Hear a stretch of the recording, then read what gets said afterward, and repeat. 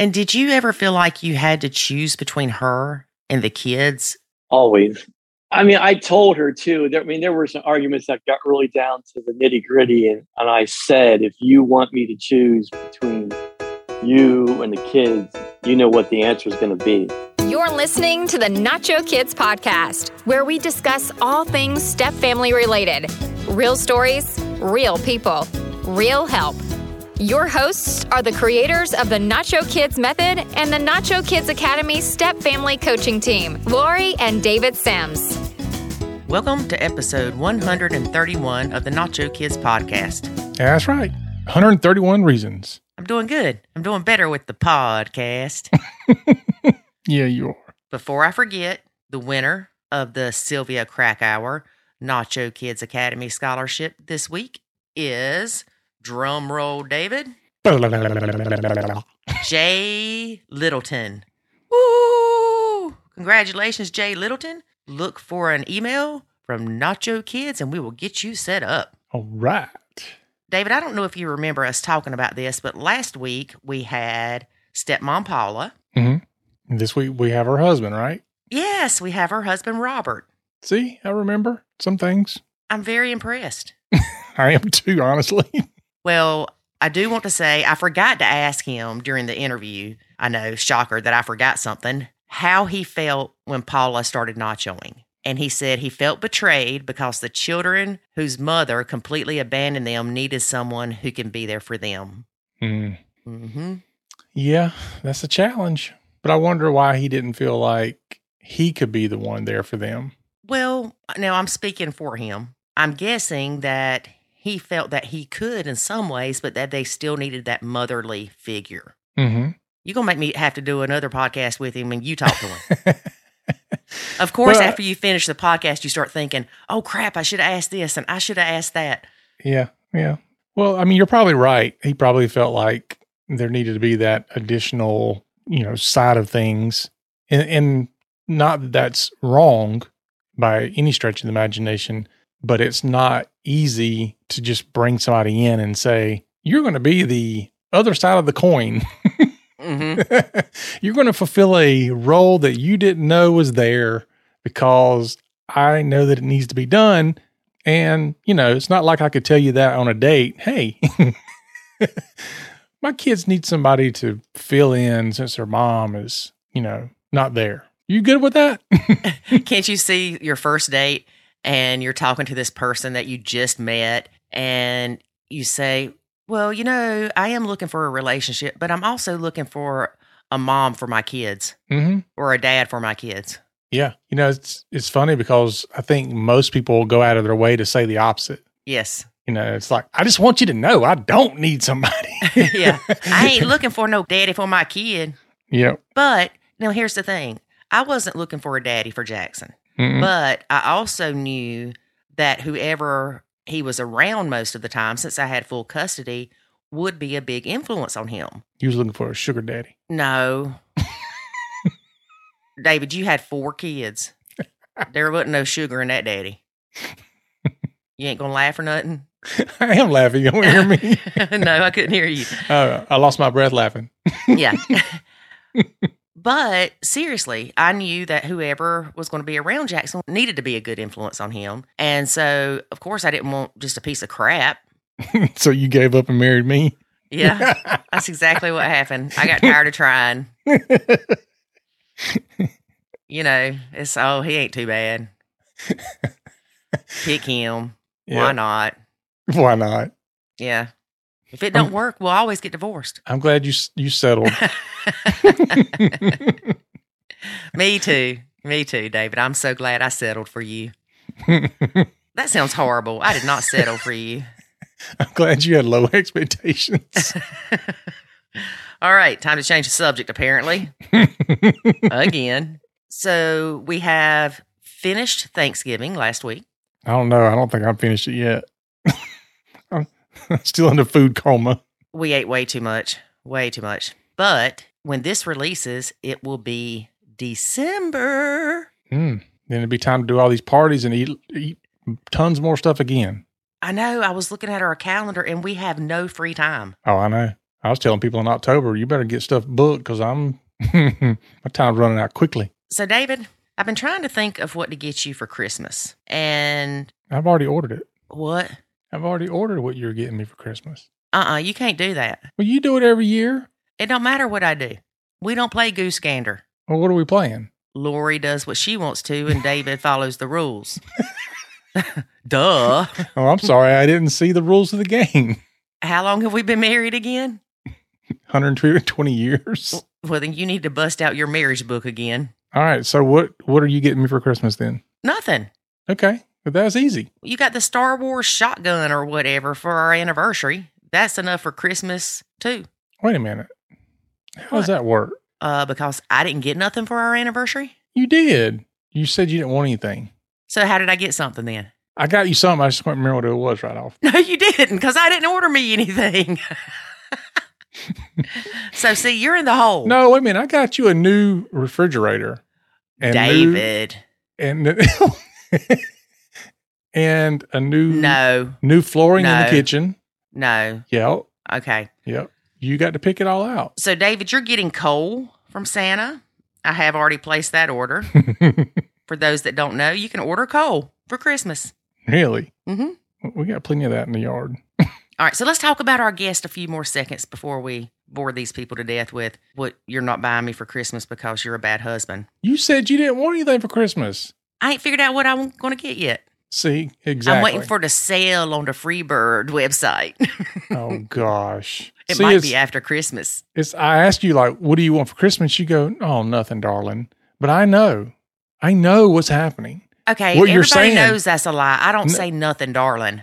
Okay, you just said nothing. Yeah. I don't want anything, which I know is code word for don't you dare buy me something. I'll buy what I want. Well, I did find a pair of shoes I wanted, but they were out of my size. Good. No, not good. You don't need shoes. You don't need to tell me what I need. You walk around Shh. David, you hear that silence? It's like Silent Night. Such a beautiful song. All right. So Robert, our guest today, for those of you that did not listen to the podcast last week with Robert's wife, Paula, you can do so. It's episode 130. But I will give you a little bit of backstory if you haven't listened to that episode. They've been blending for 7 years, married for 3, and Robert has 10 bio kids. That's the same sound you made when I said it with Paula, David. It still hurts me. I know. I still can't get over it. He had been married twice. First marriage resulted in 3 kids. Second marriage resulted in 7 kids. I wonder what it was like him going on vacation, because I know with me having 4 kids, if I got into the pool, all the women got out. It's like... David. What? Are you serious or are you making jokes? I'm serious. Like, they were scared to death. Like, I don't know what's in the water, but it ain't touching me. No. Were you running around naked? No, but that's how crazy you women are. Oh. Okay. We get to hear things from Robert's perspective, which is great. We hear a lot from the stepmom's perspective, but now we get to hear from the bio dad's perspective. Yeah. What you laughing at? David is full of words, y'all. Full of words. That's better than what you said I was full of earlier. Here's a kicker, too. Paula is 19 years younger than him. Oh, Lord. Mm-hmm. Don't be scared, David. You go, Robert. There you go. I was waiting for that. A delayed reaction. I had to get your permission. And not surprisingly, things started to change when they moved into the house that Paula had bought. Why is that? Surprise. David, tell us why it's that way with anything. Because it was her house and they had to go by her rules. Anytime there is a major event in a blend, whether it's an hour's child being born, moving into a different home, even people retiring, it often tends to reset the blend. So the stepmom was being unreasonable is what you're saying. David. All right, y'all. I'm done with him. I'm done. So y'all do what you got to do. Keep listening because it gets better because David quits talking. David, do your spiel. All right. But first, here's a word about the Academy. There is a way to save your sanity and your relationship, and it's called the Nacho Kids Academy. In the Nacho Kids Academy, you will learn the skills and knowledge to properly nacho, techniques to handle step family challenges, ways to improve your communication, and much, much more. Visit NachoKidsAcademy.com and sign up today to join other step parents who are seeing the life-changing benefits of nachoing. Again, that's NachoKidsAcademy.com. Today, we have an awesome man on our podcast, Robert. Hey, Robert, how are you? Good. How about you, Lori? Excited to be here. Good. So glad to have you. We have requests constantly, put more men on there, put more men. I'm glad that you decided to do this. And your wife was actually a guest on our podcast recently. Yes, she's been following Nacho Kids for, I think, half a year now or so. It's going to be good to hear your side of things. Always. Is she there monitoring your call? No, she's getting ready to go to work. I know a lot of people will say, she's sitting here listening to me. I can't tell you everything. Well, I did tell her, I said, there might be things I say on here that you're not going to like. So I preface it. It's like on Family Feud when they'll say, we asked 100 men, what could your wife do to be better in like the sex department? And the men they'll answer and they'll say, oh, but I'm not talking about my wife. Exactly.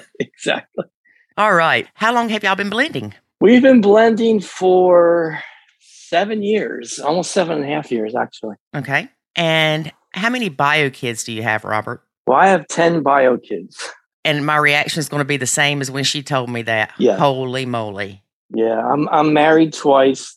I have 3 children from my first marriage, 7 children from my second marriage. All biological? All biological, yes. That's true. 10 kids.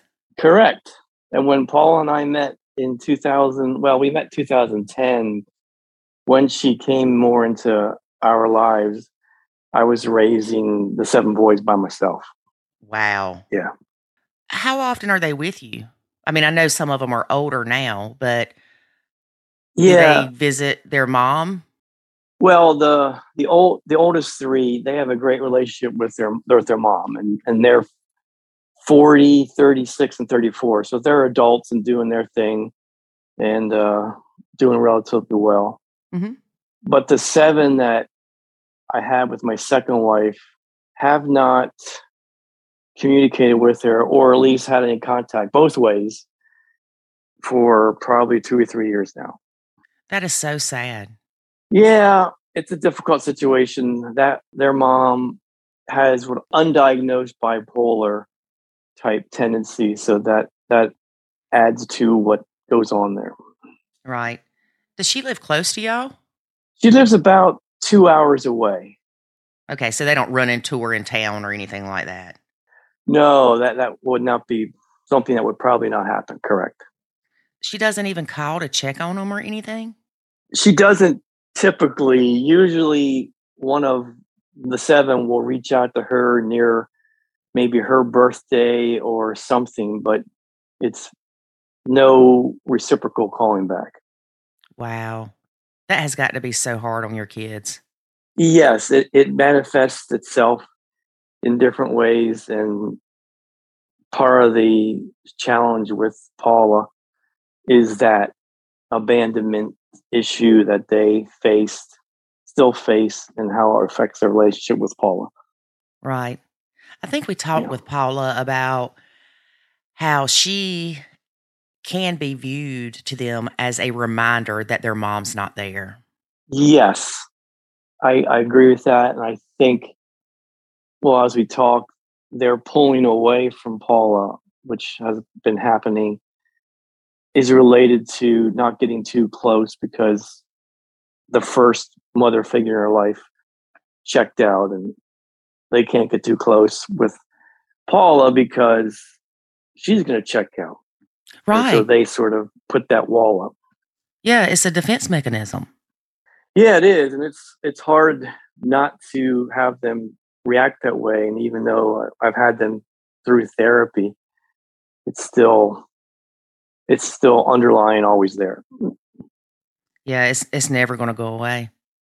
And what's sad is graduations, they're going to be wishing their mom was there. When they get married, when their first child, all this stuff, that she's not going to be there. And hopefully they will embrace Paula being there and it not be so much of a reminder that mom's not there. Yeah, I feel that, well, Paula's been consistently here, of course, for the whole time period and has done a lot of things for the family to get us in a different stage of life. And they, I think, realize that, but still are very guarded with their relationship with her. Right. Well, think about it. Relationships that we've been in where, say, for instance, I was cheated on. Well, I'm a lot more cautious in the next relationship, and I have that wall up to protect myself from getting hurt again. Yeah, it's the same thing. Yeah. I just realized out of all 10 kids, you have one girl. That's true. She's second oldest. Everybody asks, were you trying for a girl? But no. And I just found out, just a side note, she is pregnant, is going to have a baby next June. So I'm excited. Oh, that is so exciting. Will that be your first grandbaby? No, I have 2 granddaughters. One granddaughter who's 6 now from my son, Gunther, who had her at a very young age of 16. Okay. He and his girlfriend were trying to make that work for a year. And in the end, both of them were not in the place they could. So they ended up doing an open adoption. Oh, okay. So that's difficult. Yeah. And then my son, Noah, who's the oldest of the 7, let's put it that way. He had my second granddaughter, she'll be 4 years old this November. Okay. So this will be my 3rd grandchild. So the oldest grandchild, do you still have a relationship with her? No, it's been difficult. I've had pictures sent, some updates, but Gunther, which is the father, has not really been as involved as I'd like him to be. So it's been difficult to keep that communication open. Right. Yeah. Well, that's so hard when basically kids have kids. Yes. And, we don't know what's going through his head. He could think it's better for the child if I'm not involved. It's hard for me to see the child because it's just a reminder of what happened and I'm not able to take care of her or we weren't able to stay together. I mean, there's a lot that goes with that. Yeah, I'm sure that's what goes through his head. He was really a very involved father during the first year or two, was doing as much as he can. So I'm sure it's painful for him, but he, because of different things that he struggled with, in the end knew that he wasn't able to support her. And as much as difficult as it's been for me to accept that, it's probably the best for his daughter. Did you ever consider helping him keep the child? No, partly because at the same time I was still raising, at that time, probably 5 in the house, and I work a lot of hours. Therefore, it would have been a huge struggle to do that. I did not. Right. And this was before Paula came into the picture. Right, sort of the same time. And where Paul and I were going, we weren't sure exactly how it was going to work out. There wasn't a definite support. And I was doing everything. That would have been too much on my plate. Right. Yeah. That's got to be such a hard thing for everybody. I can see where you would want to have a relationship with your granddaughter, but with it being an open adoption, it's going to be kind of hard if the dad's not involved because he's kind of the link between y'all two. That's it. That's exactly right. He is the link. And when that link isn't as strong as it could be, or I think in the last year, it's gotten even worse. It's difficult. Well, just out of curiosity, would you feel comfortable talking to the adoptive parents and telling them that you would want to see her occasionally? Yeah, I would feel comfortable. Yeah, I would. I would feel comfortable. I think I could reach out to them. Yeah. I would encourage you to reach out to them to see your granddaughter because, first of all, the fact that you still include her as your granddaughter says a lot. Yeah, it was difficult getting to be so close to her and then watching her not be able to be as involved in my life as I'd like to be. Yeah, I bet it ripped your heart out. Yes. So I can imagine how my son Gunther probably thinks about it every day. Yeah. Yeah. Well, we don't know what the future holds. So hopefully he'll be able to realize that he has that opportunity to still be a part of her life in some way that might help him heal also. Yeah, that's what I hope also. Yeah. So if you've got 10 kids, if each one of them has 2 kids, you're going to have 20 grandkids.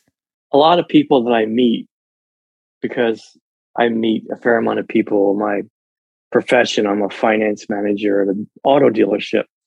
And I have pictures in my office with kids everywhere. And many people say that, oh, you're going to have 20, 30 grandchildren.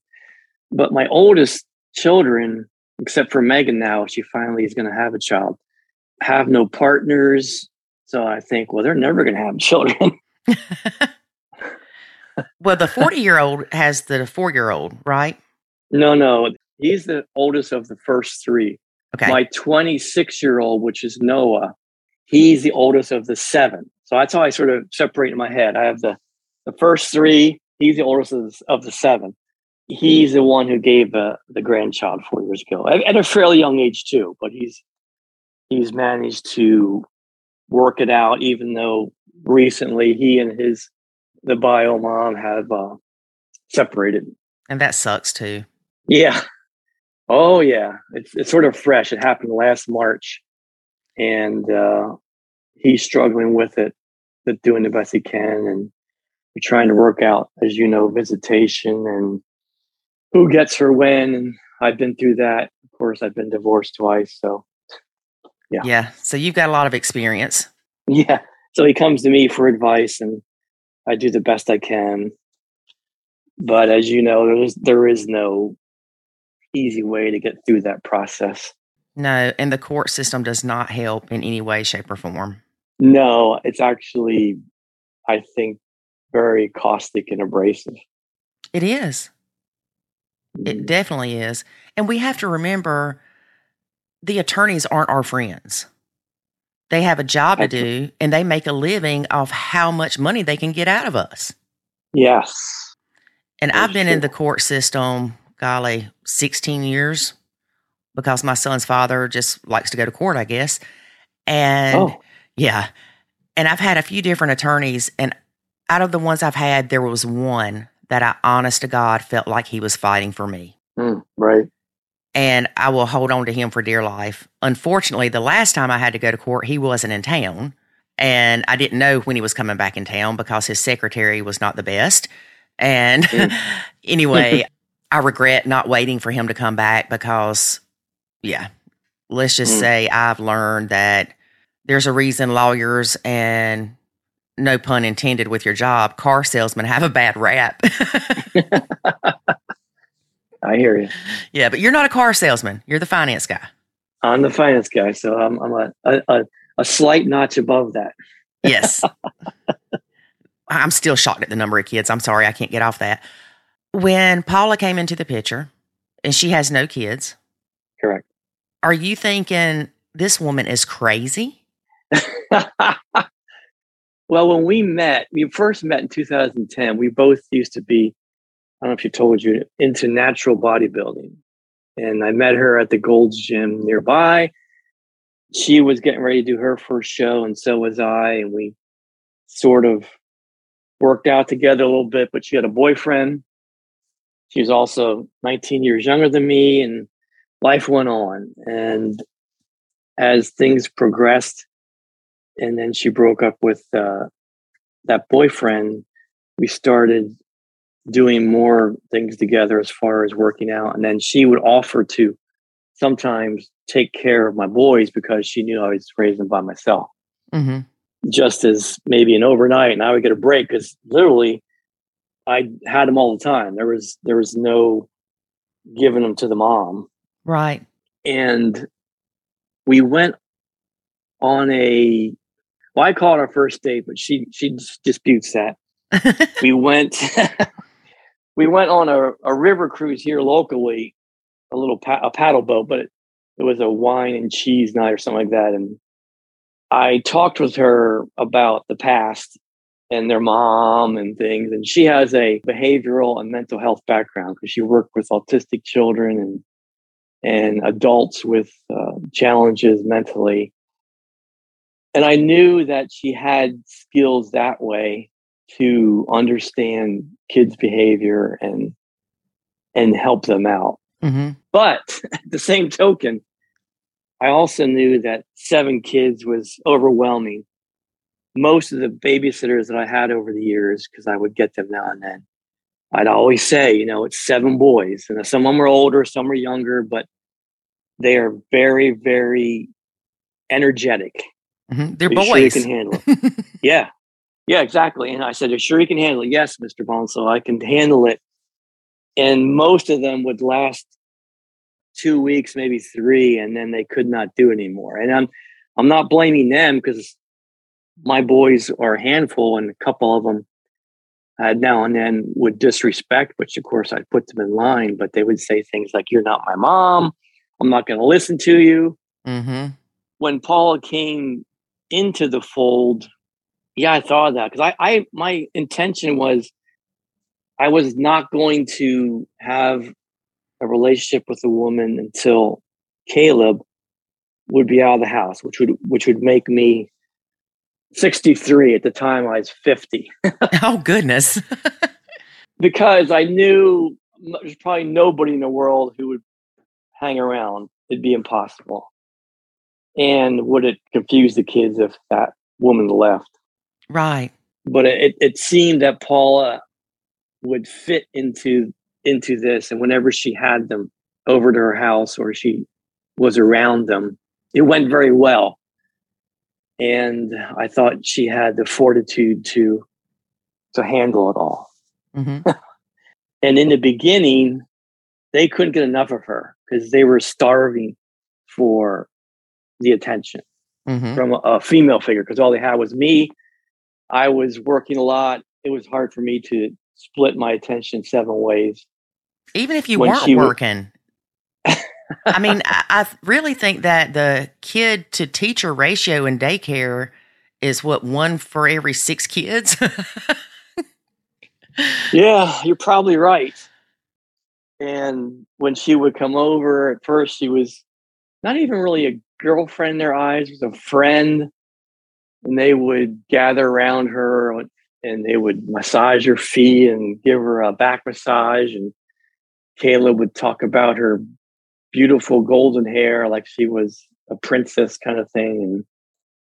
And it worked very well. And we decided to, move in together. Or she'll tell you, one day I went to her house and I just started moving her stuff over in my house. That's her story.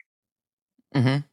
She came into a situation where it was really, really difficult because at the time, 2 of my boys were smoking marijuana in my house and not going to school, getting in trouble. And we were trying to work with domestic relations, which is the only resource you have in that case, to try to get Gunther on the straight and narrow path. Then because she has so much background into how to handle that and who to call and what to do, we did the best we could. But this is the first 2 years we're together was nothing but chaos back and forth. And she didn't run away. She stayed there. That's amazing. I would have ran. Yes. I'm kidding. I know people thought I was crazy for marrying a guy that had 4 kids. So I know that she had people tell her, "Are you crazy?" Oh, yeah. And we lived, I was renting a home in the city where we lived. And there was 2 bathrooms, but the main bathroom, which is the one everyone used, was shared by 7 boys, myself, and Paula. And the bathroom door wouldn't lock properly. So you can imagine her challenges going in that bathroom with 7 boys who aren't the best aimers or best clean it up kind of boys. Oh my gosh. I was thinking more privacy, but then when you said that, Yeah. oh my gosh, it made me think of a truck stop. Oh, yeah. At times it could be that way. And she helped me institute, although I always have my boys do chores to pull their weight, she helped me focus a better system to help make sure that they all pitch in and keep the house as clean and organized as possible, considering all the bodies that went through there every day. Yeah, when you've got that many kids, it's very hard to keep things neat, we'll say. I remember I was used to my house. There was not shoes everywhere. There weren't book bags everywhere. I mean, it was neat and tidy. Mm-hmm. But when David and I got married and I moved in here with his 4 kids coming in from school, oh my gosh, the book bags, the shoes, the jackets, it was very overwhelming. And I think I had a little bit of OCD, and I don't know if it's possible, but I had to overcome that because I could not stay on top of it all. It's virtually impossible. Yeah, I had to be okay with my house looking lived in versus Better Homes and Gardens.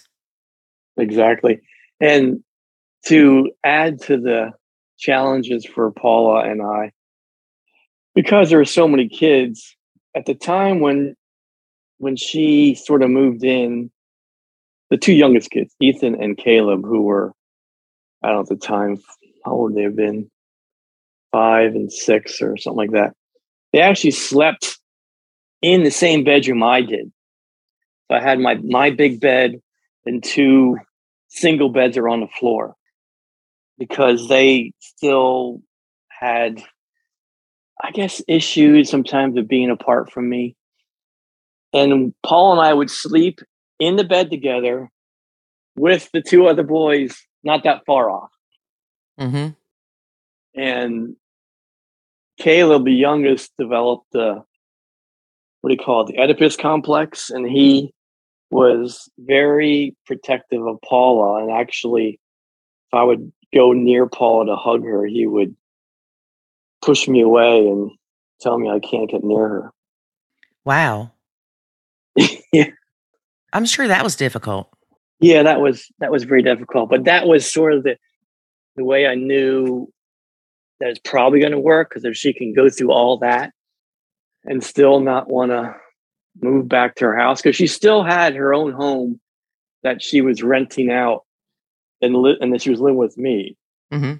So she had the out. She really wanted to, but she never went back to her house. And we stuck it out, of course, and through the challenges. But when we moved to our house that we live in now, so it was a house that at the time she purchased, that's when the dynamics started to change, because it was no longer my house that we were living in with Paula there. It was our house, but now it's a different place. And it was Paula's financial abilities that got us there. Mm-hmm. And the boys, of course, were getting older, and they started to pull away from Paula. Did they say anything as to why they were pulling away? Or was it just you noticed them pulling away all of a sudden when y'all moved?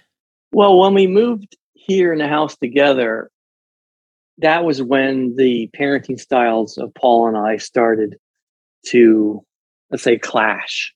Mm-hmm. Because when we lived at the house that I rented, she gave suggestions, but let me sort of have the reign and didn't really want to make any changes on how I parented.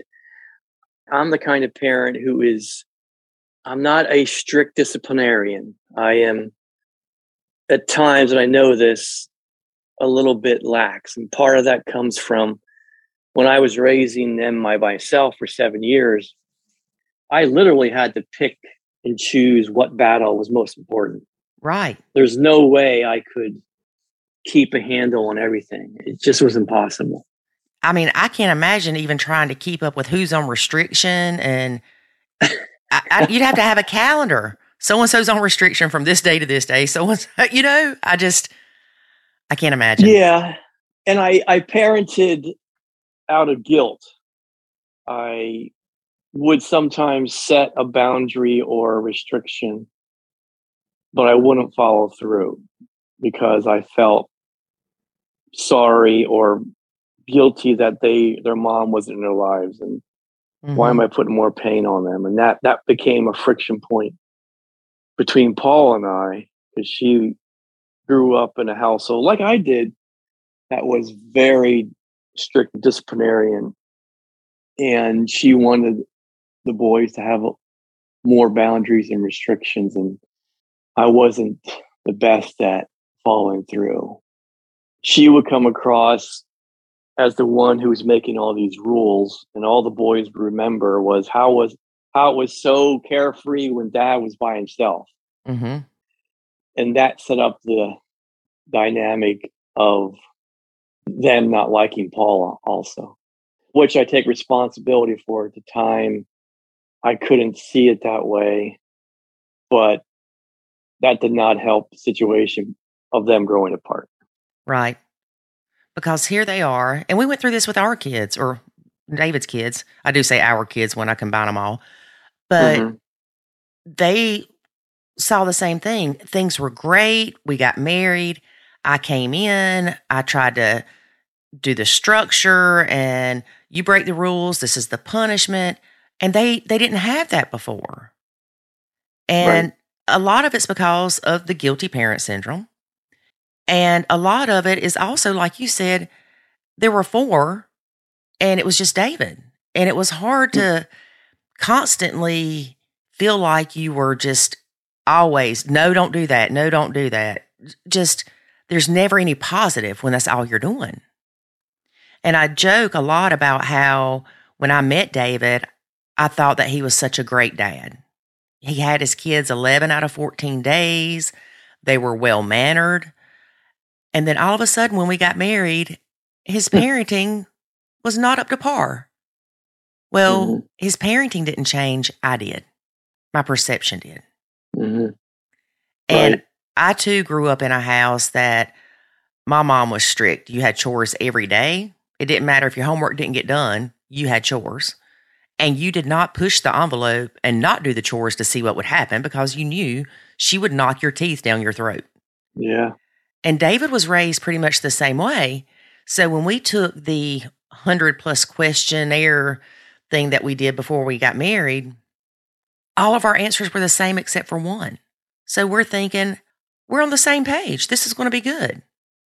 Well, that questionnaire doesn't take into consideration blended families and guilty parent syndrome and all that stuff. Yeah. And Paula would literally come home and we would talk about this and have arguments. And when she would walk in the door, she could see, and I would joke with her, 100 things that were wrong and want them all to be fixed. And we need to put more rules. We need more rules, need more rules.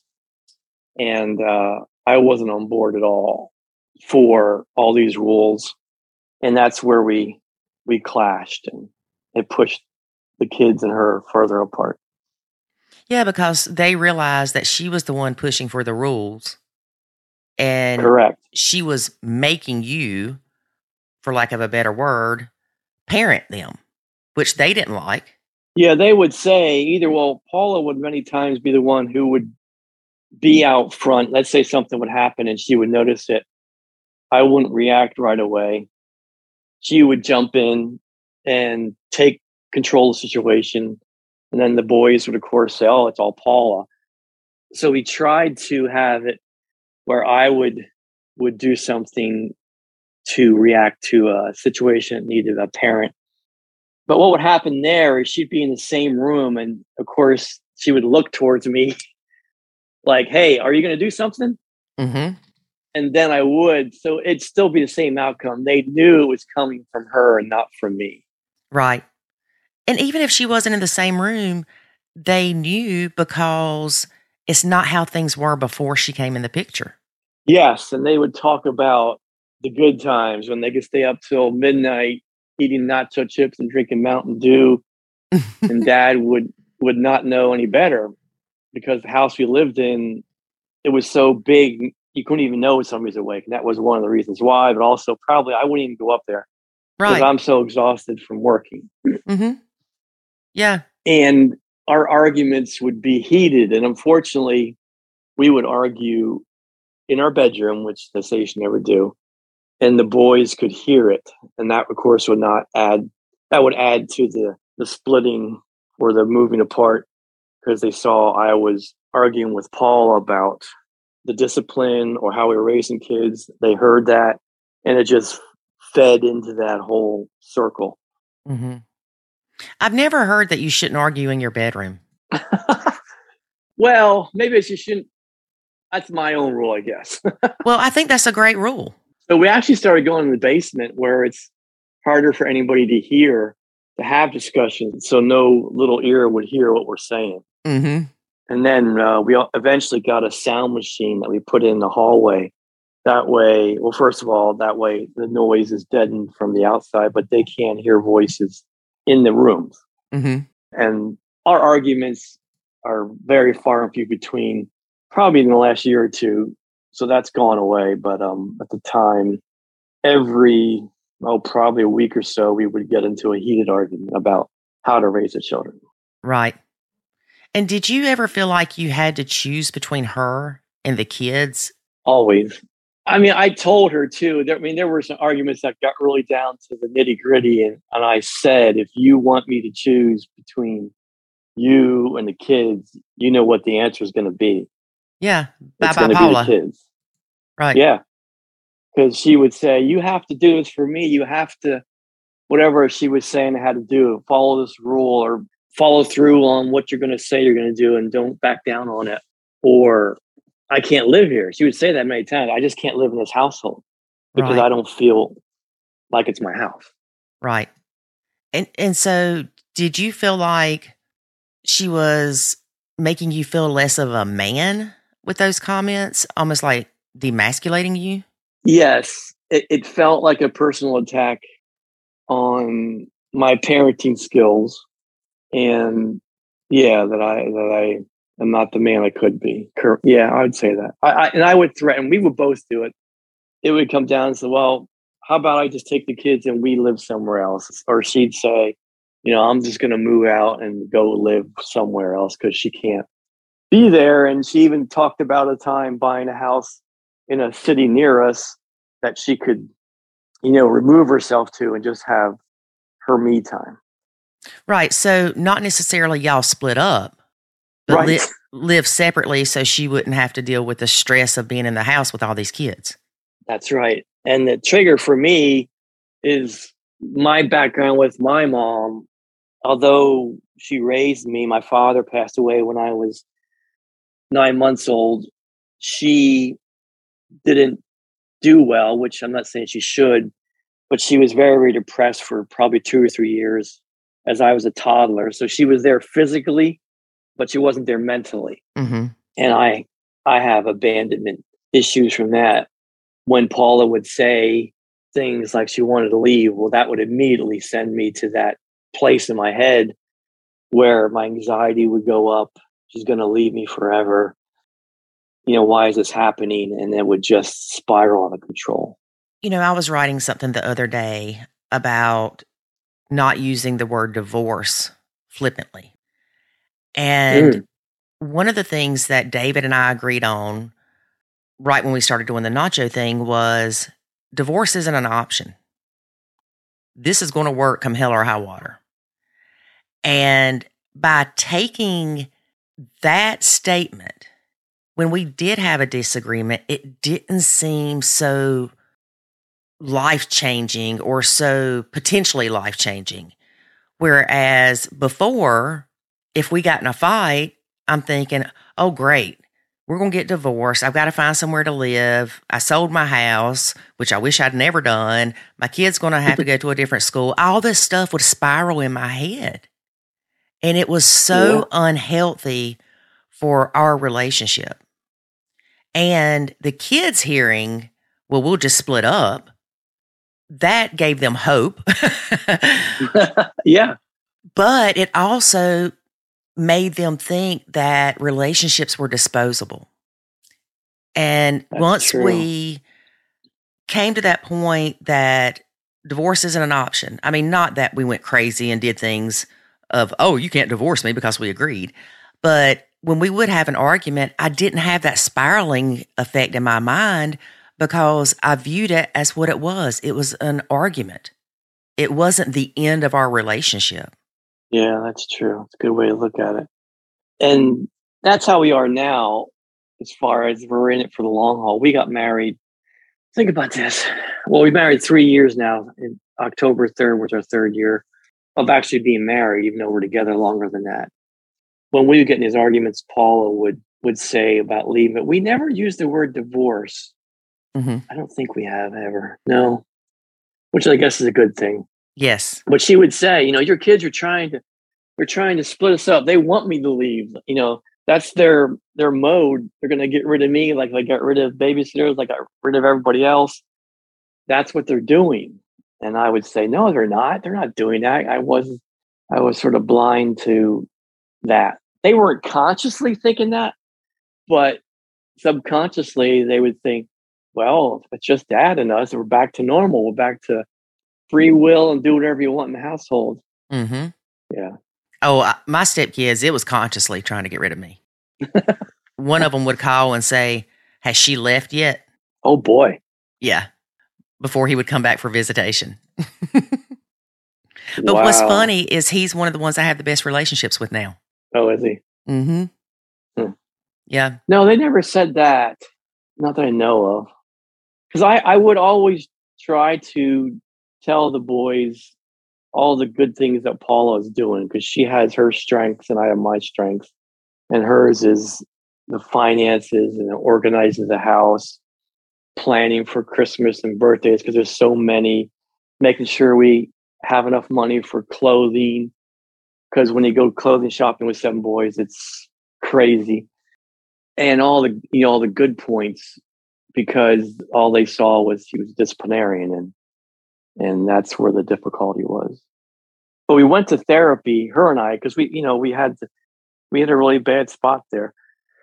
And one of the things the therapist said is about the rules. You can't have so many. Mm-hmm. So she asked Paula, what are the 3 things that are most important to you that every day Robert, which is me, can help you achieve to make your life better? So it was no dishes in the sink, making sure that the chores were done, and that the house is relatively clean. Mm-hmm. And since we've gone to that, where she lets go of some of the other things, it's been better. Yeah.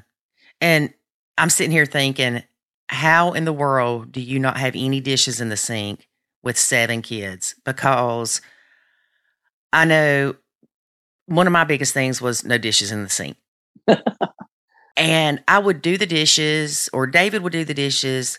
All the dishes were clean. You would honestly go to the bathroom and come back, and there were dirty dishes in the sink.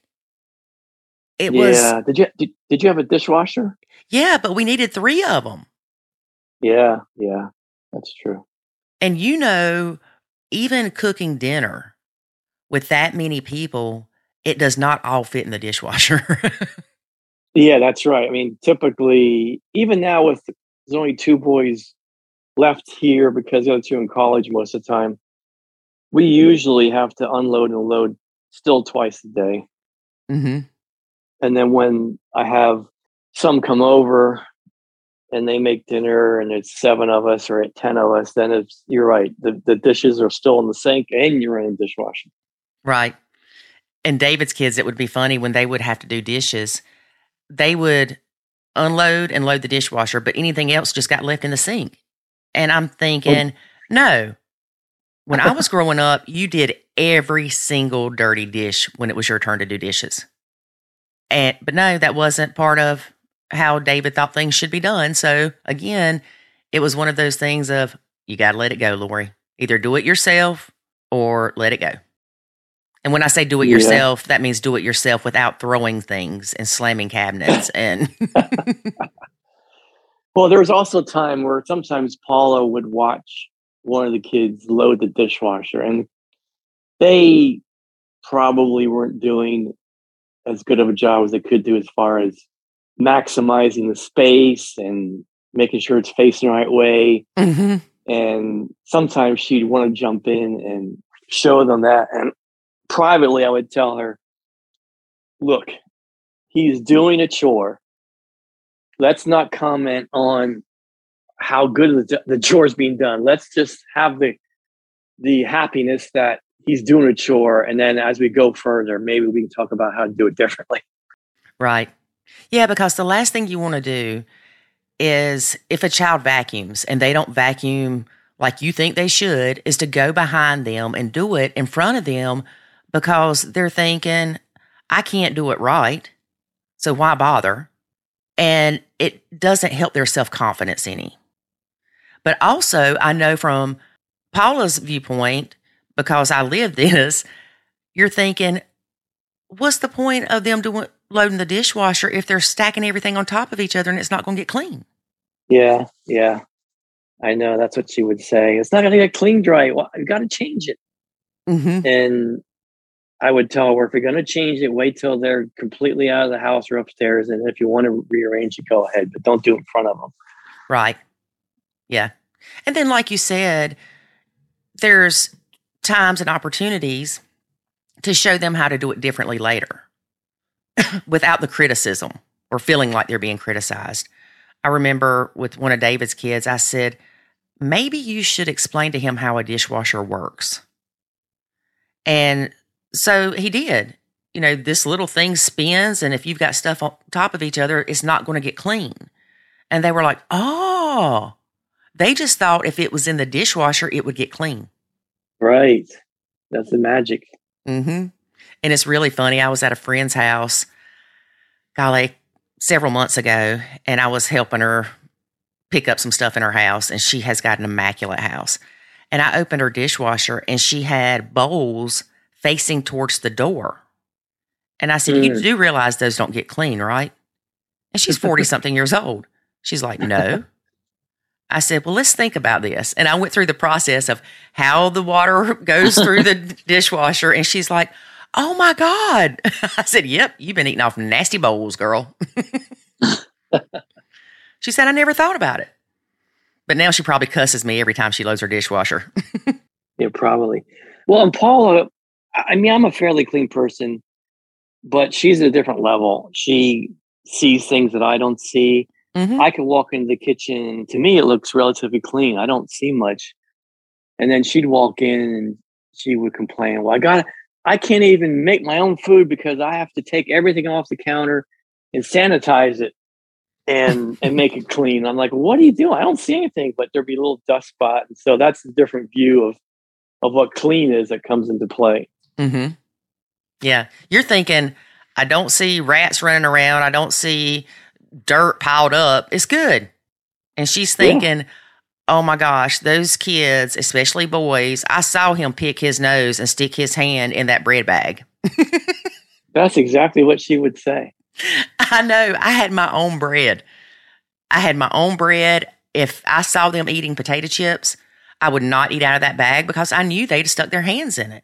Paula has her own food area, and we recently, 2 years ago, got a refrigerator, new one in the house. We took the old one, put it in the garage, and that's basically Paula's food out there.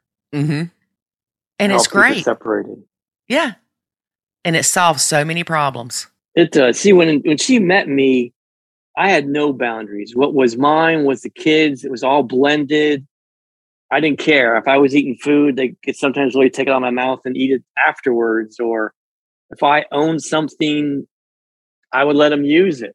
Mm-hmm. And by her being in my life, she helped me set the boundaries again that, hey, adults can have their own things. They have their own time. They can be nice things, and you shouldn't always share with the kids because they might destroy it. Right. And I was so used to the other way, it took quite a while for me to get to that spot. of knowing how to be an adult who has his own life and does his own thing. Mm-hmm. Yeah. And she's helped that. And it's hard because she doesn't have kids. And that changes things so much because I know with my son, I didn't care if he ate, quote, quote, my food. But if the stepkids did, it was completely different. And so with her, she's thinking, no, that's mine. And it's not selfish. It's just, I don't want to say it is what it is because I hate that phrase, but she's just not used to that sharing. And I remember David sharing drinks with his kids.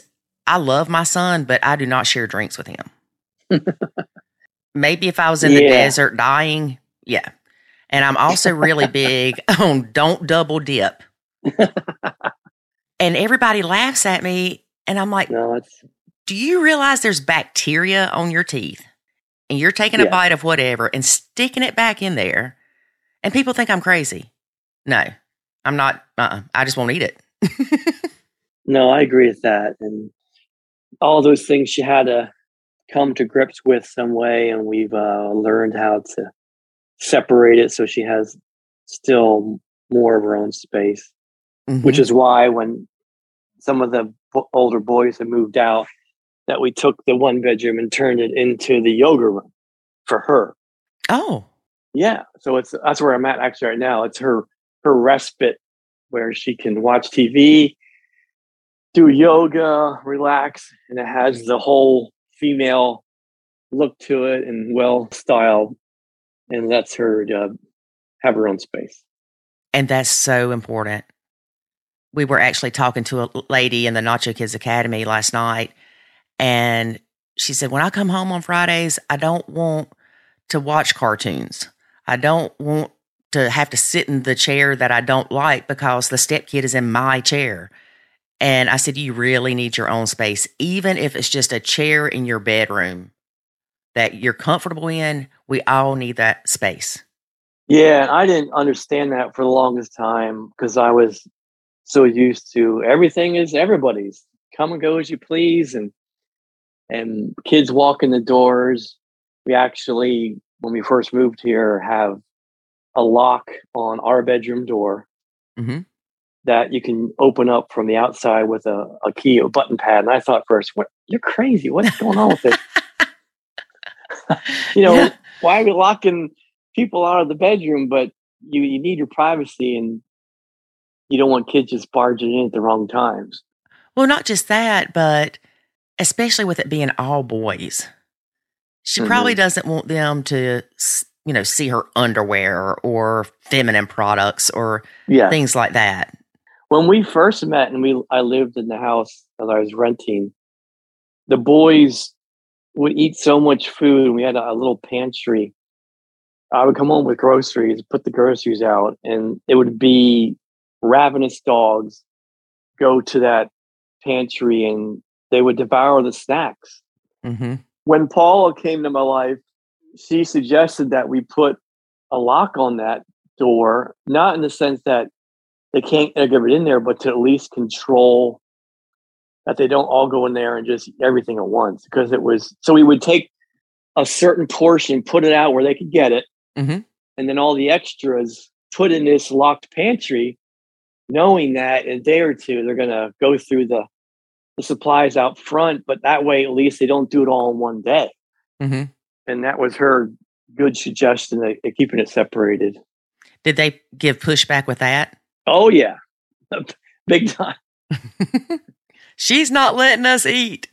Yeah, and it just comes in the end that I was way too lenient by myself, of course, and it was just setting up normal boundaries. That's what it was, normal boundaries. And all I could think of, well, Dad was there. We could do this and this. We could go across the street we had a little convenience store right across the street. We could buy ourselves a fresh Mountain Dew and bag of chips. And sometimes the owner wouldn't even charge me right away. I could come back later and pay for it and go upstairs and play video games to all hours. And Dad would not say a word. And then comes Paula. Right? She ruined their lives. Yeah. That's how it was. Yeah. That's how it was. Well, I really hate that they're pulling back from her. One thing that David did to help build or rebuild my relationship with his kids was simple things. He would go to the Dollar General to get something, and he would get them all a candy bar. And he would bring it back and tell me to give it to them. And he said, tell the kids you got them this. I'm like, but I didn't get them that. I'm not going to lie. He's like, oh my gosh. I'm giving it to you. You give it to them.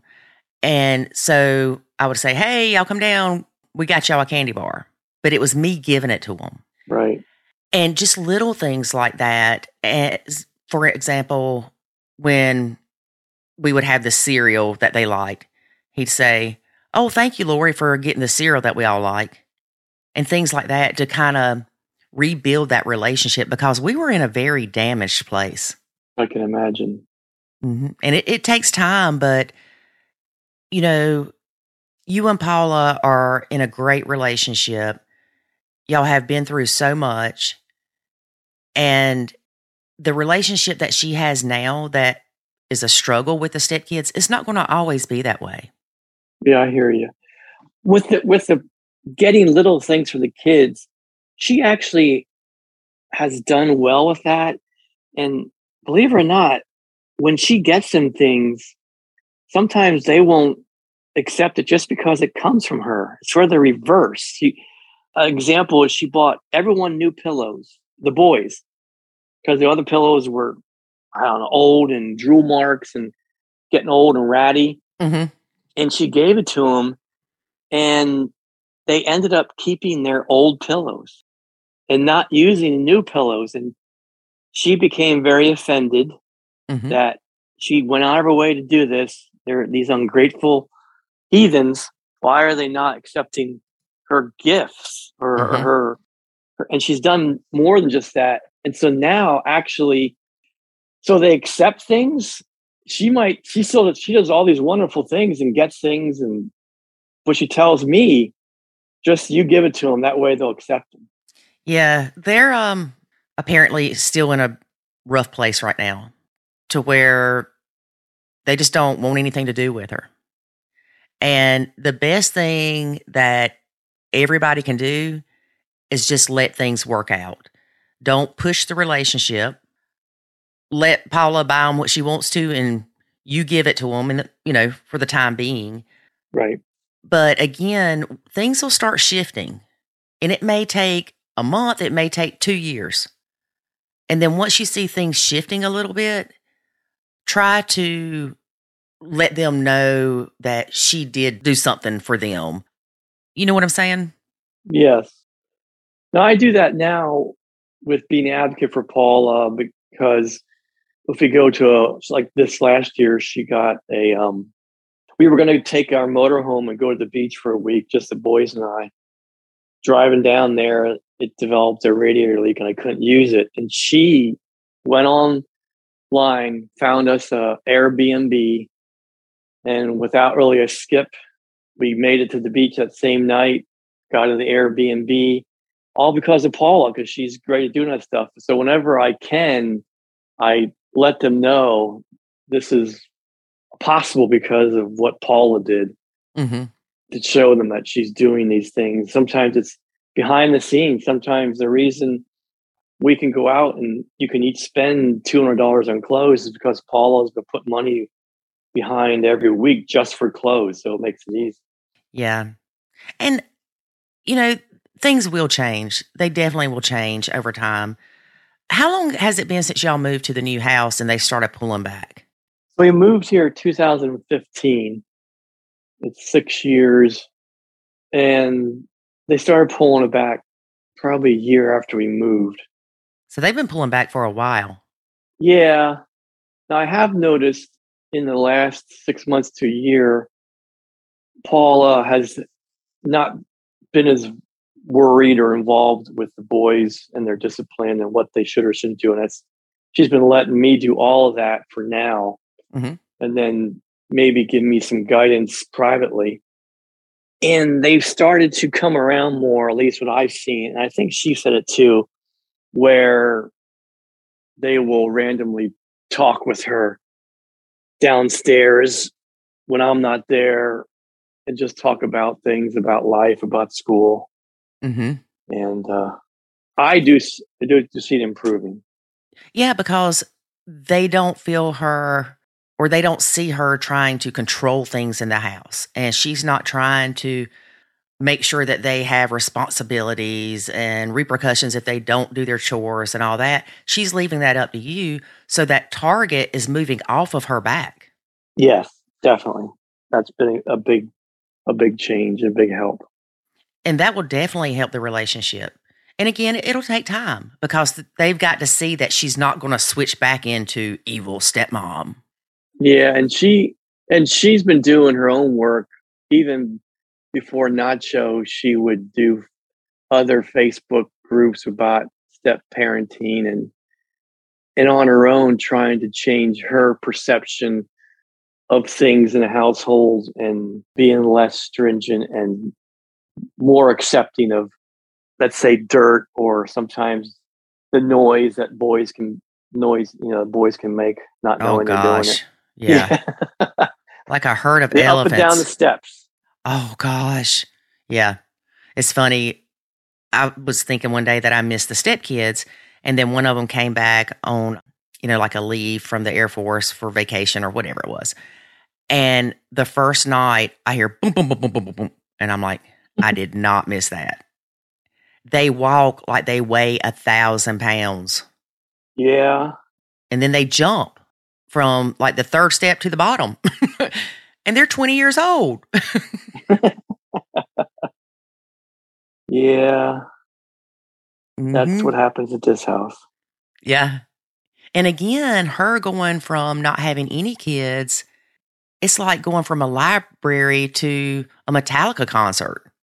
Oh, yeah. And she has her own little set ways and she knows it. So it was a big change for her to come to this household.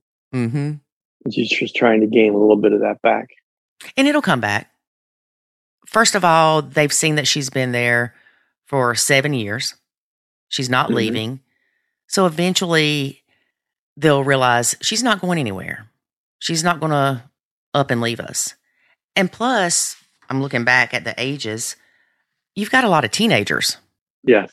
And teenagers don't like anybody. Well, that's the thing. Yeah, right now they're all trying to be independent. Mm-hmm. You've got a set of twins? No.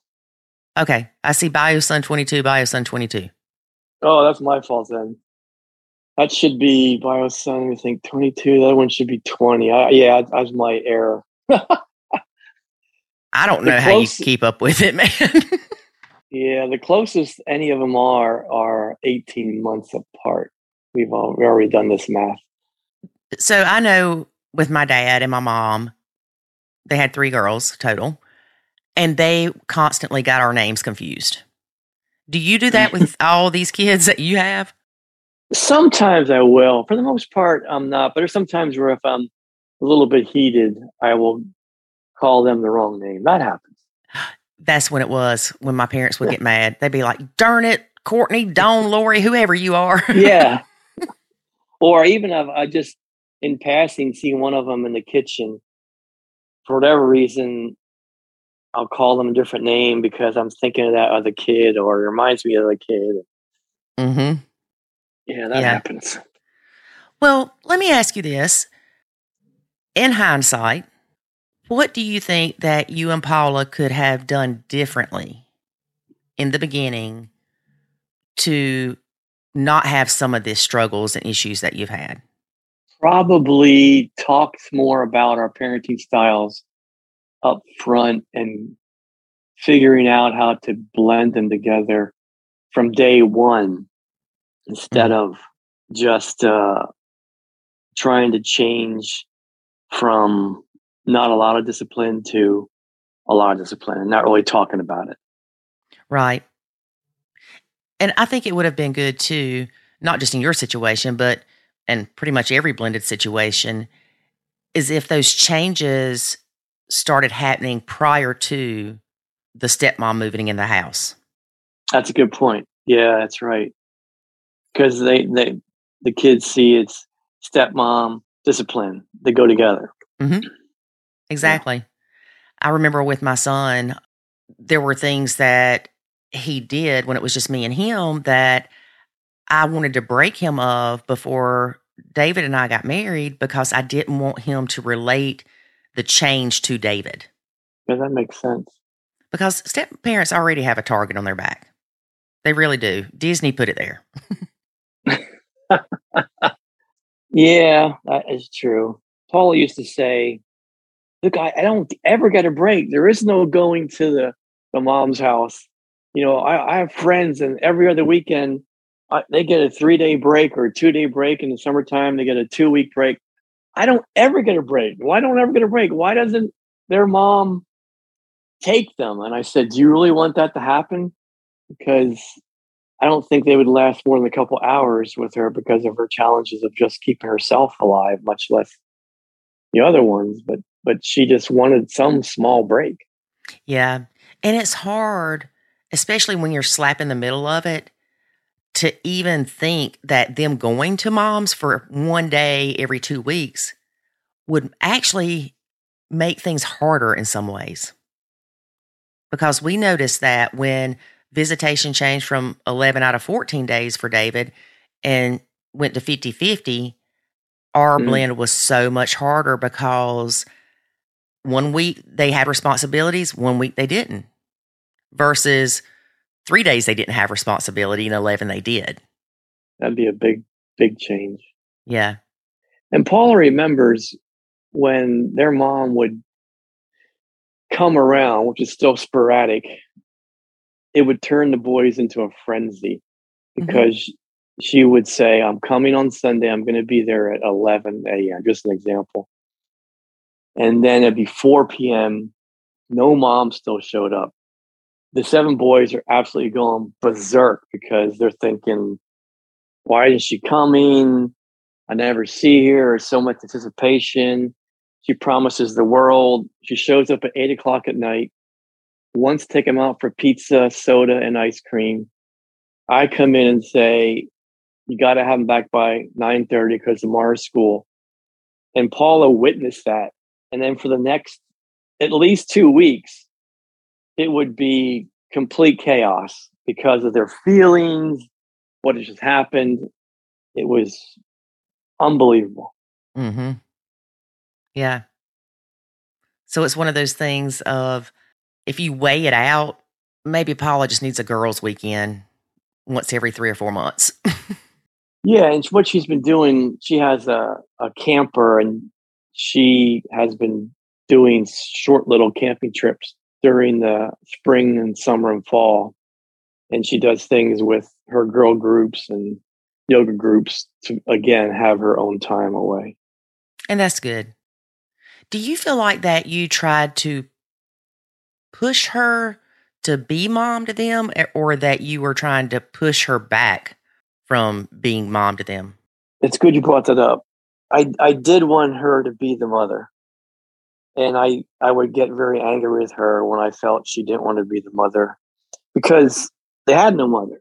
Mm-hmm. And so one of my reasons why I picked Paula in the beginning was she's going to replace the mom that's not going to be there. And when she would say, I didn't have these kids, I don't have the same connection, and I would become very, very angry and upset because I wanted her to replace the mom. Mm-hmm. And that became a contention of me thinking, well, second female in her life is going to abandon them too. Now it's 2 women in a row who don't have anything to do with the kids. Right. So how did you get over that? Or have you gotten over that? I am in a better place with that. I still feel the pain because, as you said, there's a graduation or a birthday or something that reminds me that their mom should be there and she isn't. Paula is there, but it's because of them and her. They're not as close as I would like them to be. I mean, honestly, that's where it would be. But I realize the best we can do right now is what we have, where they get along. We can do some family activities together. She does her thing for the family very well. I balance it out with what I'm good at with the kids. Mm-hmm.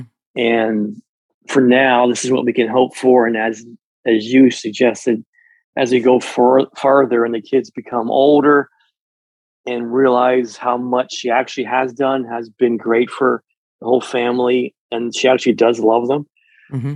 it'll get better. Yes, it will. I can't wait to see the relationships that she ends up having with these kids in 5-10 years.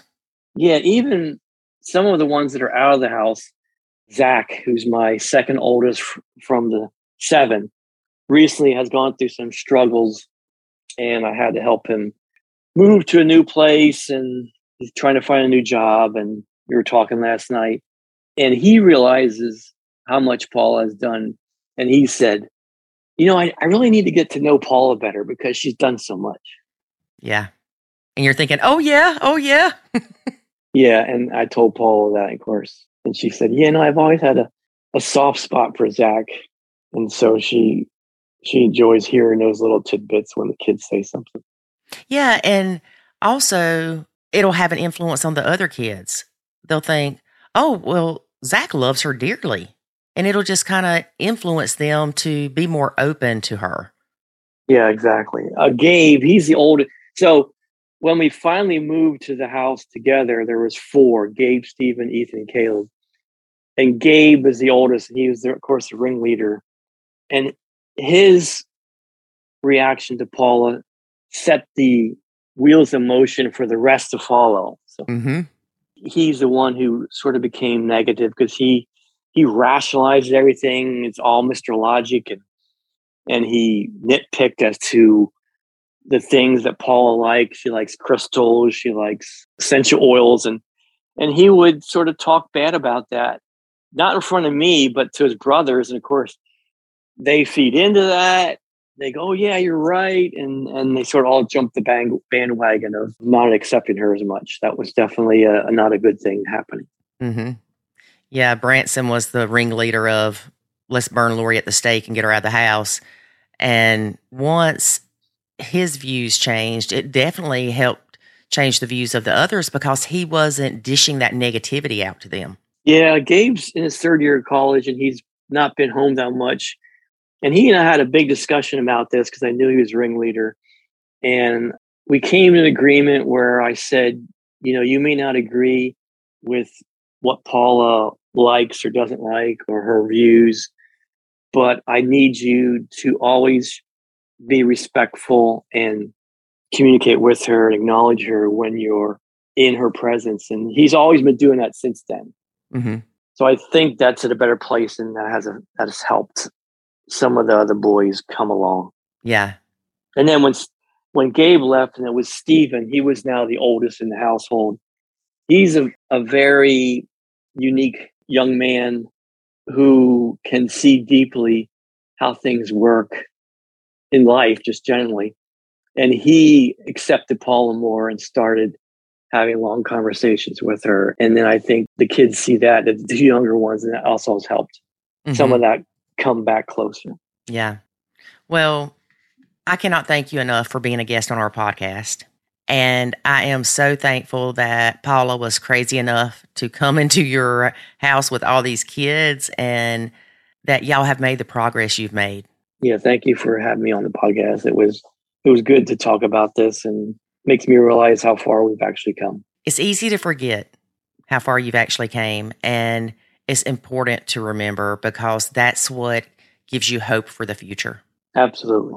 All right. Well, thank you again. And I'm going to make a note because we're going to have you and Paula back in a couple of years. We'd love to do that. Yeah, that'd be great. Yeah, follow up. Yeah. Thank you, Lori. Bye-bye. Bye-bye. All right, y'all. Unfortunately, I had to bring David back to wrap up. Hey, y'all. Oh, I've got some news. What is it, Lori? Oh, thank you for asking, David. David, you and I are going to... What? First you tell me to be quiet. Now you want me to speak up. I'm so confused. You stay in a state of confusion. Okay. I've got some news. What's the news, Lori? Good job, David. Next year, April, the 29th and 30th, you and I are going to be in Fort Worth, Texas. Doing what? Don't say it like that. Doing what, darling? We are going to be speaking at a couples event with Laura Petherbridge. Ain't that just hunky-dory? It is. It is. Call her Lori. Don't call Laura Lori. Calling you Lori, goofy. Okay, he says that because people will say, hey, how you doing? And I'll say, hunky-dory, just call me Lori. Because you know I'm funny like that. All so right. Anyway, we're very excited to finally be doing another event. Yep. I'm excited to be sharing a stage with my lovely wife. You're also going to be on the men's panel. I love being on the panel. David, what is wrong with you today? Is that turkey still messing with you? I'm bloated. Something's wrong. Well, David really is excited. I'll just speak for him. I'm excited in this thing I didn't know I was going to be doing. You didn't need to know until just now.